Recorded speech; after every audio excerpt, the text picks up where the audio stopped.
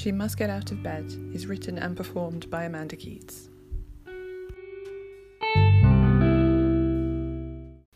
There's no point getting out of bed. There's just no point. Things aren't great when she sleeps, but they're better than when she's awake. She must get up. She must.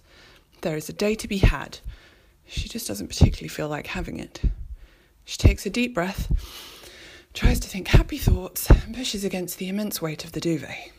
She pushes until the cold air hits her body, and then she slumps back down under the protection of the covers. She focuses on her breaths. In, out, counts to 10 while she breathes. Then she tries again. It takes all her energy, all her strength, but she manages to throw the duvet off. She shivers, but makes it out of bed and over to the chest of drawers where she picks out some underwear and thinks about what to wear. Her hands wander straight past the more figure-hugging clothes that remain in her drawer, untouched, without her brain even registering their existence. She goes straight for the plain and presentable, a long-sleeve top that will work just fine with her pinstripe trousers. When she is dressed, she goes to the bathroom, relieves her bladder, then washes her hands and face. Her own reflection in the bathroom mirror surprises her. If only she could remove the mirror, she thinks. She heads back to her room and starts rummaging through her makeup, foundation, blusher, mascara, and she's good to go. Then she remembers food. It's not that she doesn't want to eat. It's not a conscious effort to not eat, so much as just plain forgetting that it should be part of her routine. She really should start that list she was told about to make sure she stops forgetting the basics. She slices a bagel, toasts it, then waits. These are the moments which terrify her most. When she has nothing to do, so must actually think the thoughts which plague her continuously. This will never get any better. This will destroy you. There is no light at the end of this very dark tunnel. She tries desperately to think about something positive, anything. The only thing that comes to mind is, at least you still have a job. She's practical enough, at least, to realise that she needs the income and the social interaction, no matter how forced or uncomfortable that interaction might be. If she didn't have a reason to get up in the morning, then she wouldn't get up at all. She knows this. The bagel pops up. Time to go.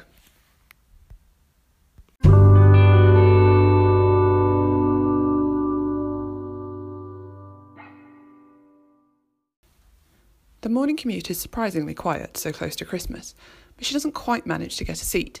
She puts her music up loudly to drown out the noise of people around her, talking, sneezing, clearing their throats. Ugh. Annoyingly, it doesn't stop them touching her, getting so close that her senses are overcome with smells of body odour, perfume, and very strong aftershave. If she can remember to wash, why can't they? Is that weed? At each stop, more and more people pile into the carriage, pushing her into a smaller and smaller space. She resists the urge to back herself into a corner, sit down and wrap her arms around her body, which is, quite frankly, all she wants to do. That'll get off the tube, of course, but then she'd only have to get back on eventually, and by then she'd no doubt be running very late. So she does nothing. She stands there staring at an advert about test tube babies, escaping into the world of that particular tube ad. She pictures the photography studio, the photographer doing all they can to make the baby smile. It would probably be a challenge, but it occurs to her that it would be far easier than making her smile. When she finally arrives at her stop, she is forced to push past numerous people who don't move but seem angry when she passes. She wonders if they're angry at her and tenses at the thought. Was she standing in the wrong place? Did she accidentally bump into somebody? She doesn't think so, but you never can tell on the tube. Their rage seeps through her skin and she's shaking when her feet finally touch the platform floor.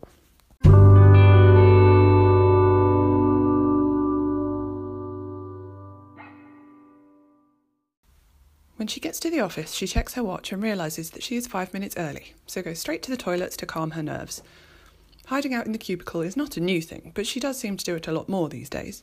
She takes it as a good sign that she is at least aware of this, so can monitor it before it gets out of control. A couple of women enter the toilets, laughing loudly about something, and it snaps her into work mode. Right, time to get out of these toilets, she tells herself. She doesn't quite make it to her desk before Marge, the woman who never shuts up, blocks her path and starts telling her about something. She's talking about someone in particular. A child, perhaps? Someone's been annoying her anyway from the way the woman is talking. She should care. Look like you care, she tells herself. Nod, smile.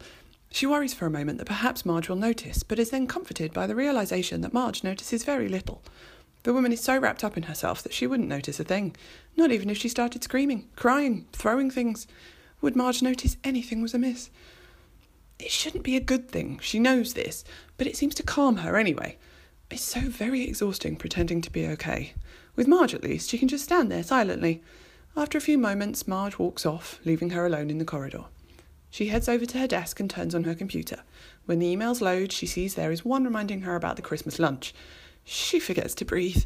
All those people, looking, noticing, expecting. She's shattered just thinking about how much energy she'll need for this. "Excited about lunch?" Susie asks from the desk opposite her own. She nods, faking as much enthusiasm as she can muster. "Yeah," she says, "it'll be fun."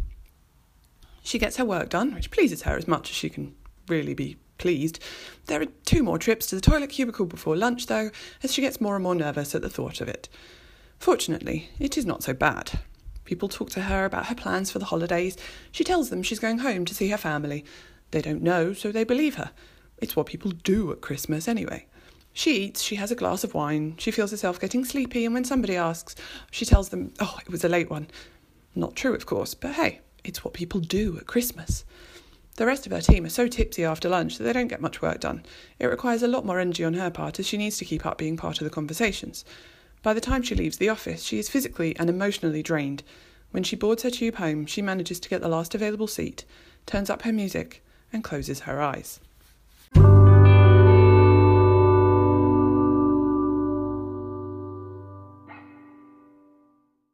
The facade drops the moment she walks through her front door. No need to put on a smile now, nobody can see. Her mobile beeps that she has a text message and she takes it out of her pocket to see who it's from. Her chest heaves. Tash is coming over. It's not quite time to let the facade go after all, she realises, as she reads the message. "On my way, there in 10, get the kettle on." Tash is her oldest and dearest friend, and has stuck around even when others have wandered off. Tash knows what's been going on, but she doesn't know everything. She walks into the kitchen and fills the kettle, clicking it on as instructed, and fills the weight with positive thoughts of her day. Number 1, I only had 3 trips to the toilet cubicle, each no more than 10 minutes. Number 2, made it through the Christmas lunch without meltdown. Number 3, was able to get the work done for tomorrow's meeting without zoning out. The kettle clicks off and she's pleased that the negative thoughts have not taken hold. She just needs to get through Tash's visit and then she can collapse into bed. And do it all again tomorrow. She retrieves the teapot from the top shelf, adds 2 tea bags and pours the water in, watching as she stirs the liquid around and around. The doorbell rings. She takes a deep breath, inhales through her nose, and exhales through her mouth. Then she puts her smile on and goes to answer the door. "Hey, good looking," Tash cries delightedly, enveloping her in an embrace that makes her stand immobile until it's over. Tash walks in, takes off her coat and hangs it up on the peg. Then she walks straight into the kitchen and picks up the 2 mugs, nodding at her to grab the teapot. They walk through to the lounge and sit down. "So," Tash asks, "how was your Christmas do?" "Okay," she says. "You sure?" She nods and tries to make her smile more convincing. Tash examines her, scrunches up at her nose as if that will somehow help her delve deep into her friend's mind. Suddenly it all becomes too difficult.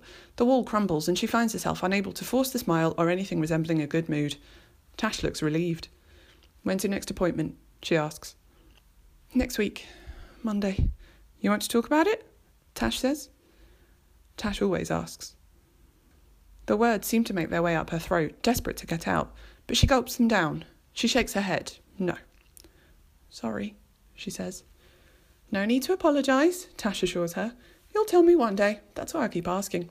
You can't get rid of me that easily, Dee." Tash puts her arm around her friend, gives her a gentle squeeze, then sits back with her mug of tea. Dee realises then that she is already improving. The last time Tash asked, she thought she was going to implode with the pressure of the question. This time, the words got stuck in her throat. But they were there at least. Number 4 came close to talking about it. Dee allows herself to smile that evening, just a little, as she climbs back into bed. It's only a tiny smile, really, but to her it radiates something momentous, something positive.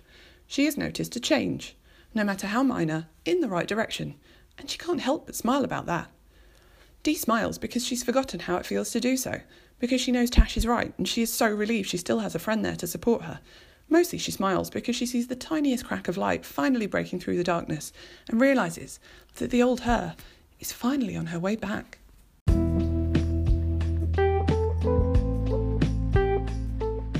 Short Story Time is a collection of short stories, films and plays read out for your listening pleasure.